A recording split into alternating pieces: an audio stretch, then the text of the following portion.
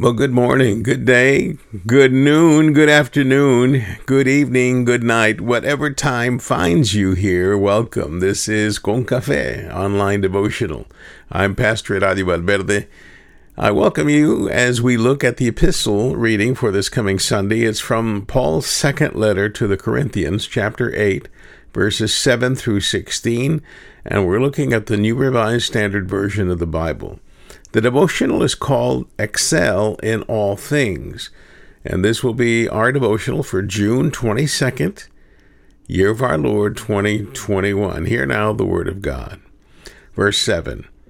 Now as you excel in everything, in faith, in speech, in knowledge, in utmost eagerness, and in our love for you, so we want you to excel also in this generous undertaking. I do not say this as a command, but I am testing the genuineness of your love against the earnestness of others.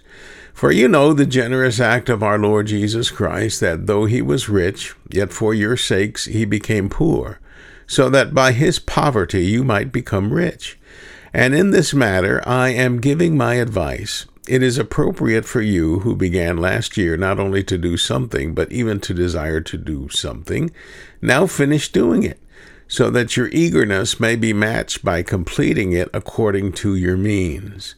For if the eagerness is there, the gift is acceptable according to what one has, not according to what one does not have. I do not mean that there should be a relief for others and pressure on you, but it is a question of a fair balance between your present abundance and their need, so that their abundance may be for your need, in order that there may be a fair balance. As it is written, the one who had much did not have too much, and the one who had little did not have too little.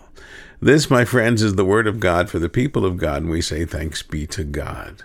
Well, happy Tuesday. May this second day of the work week be a blessing rich in God's grace to you, dear friend, and all of the Confess family as well, is my prayer.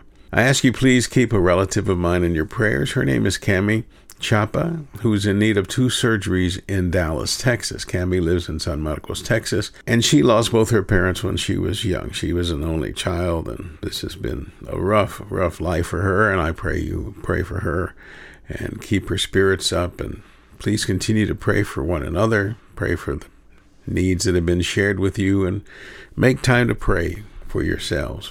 You know your needs, God knows your needs, but he'd like to hear from you and like to share with you whatever blessing you may be needing.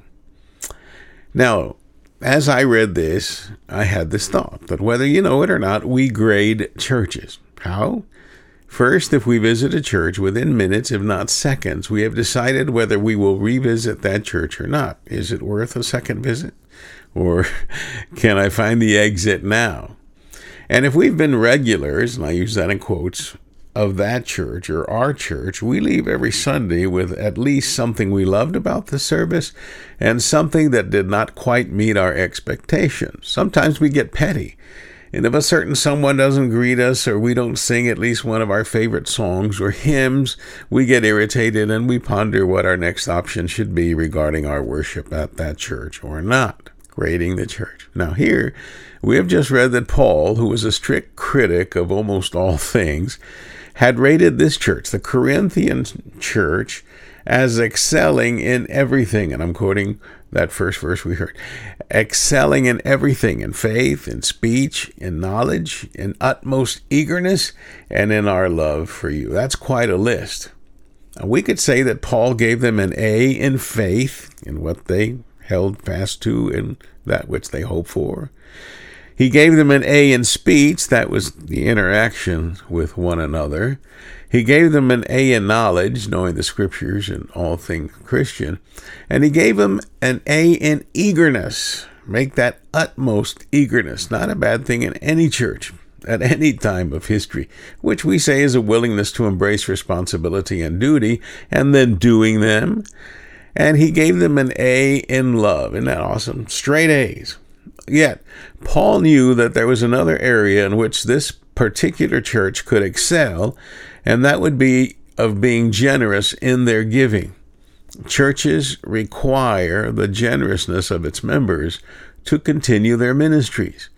Yes, we know of abuses by so-called televangelists or evangelists of the television type who buy jets and mansions and cars and ranches and etc. and lavish lifestyles, and these folks give the church a black eye. Of course, there were other so-called evangelists during Paul's time that came along that made church councils necessary to appear to make decisions on statements of faith. They came up with all of the creeds, beginning with the Apostles' Creed, and they were trying to define this is what we believe and this is who we are. Not quite the same thing, but it opened a door for these charlatans that we see on TV every day. Now, Paul was aware of the great financial need of the mother church, which was in Jerusalem. As we can imagine, it was a difficult thing for a Christian church to be thriving in Jerusalem, the headquarters of the Jewish faith. Today, we call it one of the headquarters of the Jewish faith and of the Christian faith and even the Muslim faith. But during Paul's time, for the most part, this was the headquarters of the world Jewish faith. You can imagine that the persecution against Jesus did not die down with his death, and the Jews frowned on anyone going to church at a Christian establishment. It was not a popular thing, and it certainly wasn't encouraged. In fact, it was probably discouraged, and no telling what kind of abuse Christians had to put up with just to go to their church. And whatever else was impacting the church, a lack of funds was crippling them.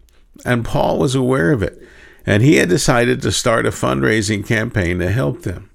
This letter was part of that effort, and Paul wants this church in Corinth, who excelled in all things, to now excel in generous giving. Did you hear that? To be generous givers. Now, Paul finds a logical place to start his appeal by reminding them of the life of Christ, the perfect example of giving, as in that verse that everybody knows by heart. For God so loved the world, God gave. For God so loved the world, God gave. Paul then shares how Jesus left all of the celestial riches in heaven for the sake of the world, coming to live among and as the poor. For though in poverty, Paul said, Christ wanted all people to be rich in the things that really count. And Paul wants the Corinthian church to complete the work that they had started a year earlier and bless the Jerusalem church with their gifts. Now, Paul also addresses the concern that some givers have, that of not having enough or the gift being large enough. Paul says it all balances out. Give of what you have, not of what you think you will have. And as I was reading that part, I thought of the number of people who in my history or in my career would come and say, as soon as I win the lottery, brother, we're going to have so much money, the church isn't going to know what to do with it. And I'd smile and say, if you win the lottery, I'll never see you again. That was probably the truth. But there was a church right here in our state of Texas where one family supported it for most of its life with their gifts. They had set up quite a hefty endowment fund, specifically for keeping the doors open, the lights on, and the air conditioning blowing when they finally got air conditioning. And it wasn't until the late 1980s that they realized that the money in the family account, which was meant to support the church, was depleting fast. And for the first time in their history, they had to have a stewardship campaign to raise the needed money for the church. It was quite an event. Lifelong members of this church had to learn how to give because they were never taught. There was never that need to teach them on giving as a spiritual discipline. Giving is part of your worship. Giving is a part of one of the spiritual disciplines that we as believers should follow. Now, friends, teaching giving, as we teach little ones to give, it's a process that should start early in life. Parents have the challenge of changing the mind that permeates the mindset of most infants to one of, here, I can share. I shared the story of a former bishop of ours who loved to tell the story about how one Sunday he preached a sermon on tithing, that of giving 10% of one's income to the Lord, and how that afternoon, right before his nap, I think it's a universal law that pastors take a Sunday nap. He got a call from one of the church's officers, the treasurer, who said, "Pastor, I know you were probably about to take your Sunday nap, but I wanted you to know that someone in today's worship service left a check for $36,000. Wow. The bishop asked if the giver had left a phone number, and he had. He got the phone number, he called the number, and the young man who answered said, "I never in my life had heard about tithing, and your sermon made me want to give 10% of the bonus I got this Friday in my job. I just moved here, and this Friday I got an unexpected bonus of $360,000. So your sermon moved me to give to God what is God's, which was 10% or $36,000. And he told the bishop, "Don't worry, I'm getting 4 more bonus checks this year, and I'm going to start tithing on my regular check as well." What a story, and what a blessing. The beauty was Paul, or that the bishop, did not have to explain the balance of things. This man knew in his heart that it was right to give unto God what was God's, and he felt blessed, and gave from his heart that which was truly not his, but God's. And this is what Paul wanted to teach to those believers in Corinth, in that church, also in Ephesus, and all the other churches with which he had had dealings. I remember having this conversation about tithing with my mom one Saturday night when she came to pick me up at the end of my first work day at the grocery store there in Kingsville. And as she explained tithing, I said, "Is this all? I get to keep the other part?" Because my mom explained how to tithe, and with that very first job of making $1.50 a day, 15 cents would go to God. Now, to me, that seemed like nothing, and me keeping the other $1.35 for myself seemed like an incredible amount. Giving, you see, is an expression of grace, God's grace. And when we give to God with our hearts, we're immediately blessed, and God is blessed, and God is glorified. Giving is what gives us and our churches and our ministries life. So, friend, if you've been wrestling with what to give and what not to give, hear again this devotional. Read again the words of Paul as he's encouraging this church that excels in everything else to excel in the generousness of giving to God, keeping the ministry open, and who knows, reaching new believers. New ministries can start. New programs can start. Maybe the church needs to add more staff people to help with the ministry of the church. And you could make a difference in the life of that church by making a change in your life. Not being stingy, not being worried, but rather being filled with grace, with gratitude and love for God and all that God has done in your life. Let's pray. Loving Father, we praise and thank you for all you have given for us and to us. You loved us enough to give. You gave Jesus. And so we should love you enough to give you what is truly yours. Receive my thankfulness and love, and help me make a difference in all that I do. And in Christ Jesus I pray. Amen.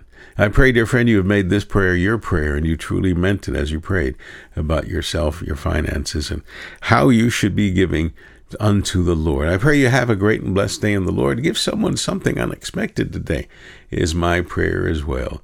I would pray you receive my blessings of love and peace, and I thank you for having tuned in. I pray this has blessed your life, and that you would forward it to someone who needs a blessing as well. May the Lord bless you and keep you. I'm Pastor Eladio Valverde. Amen.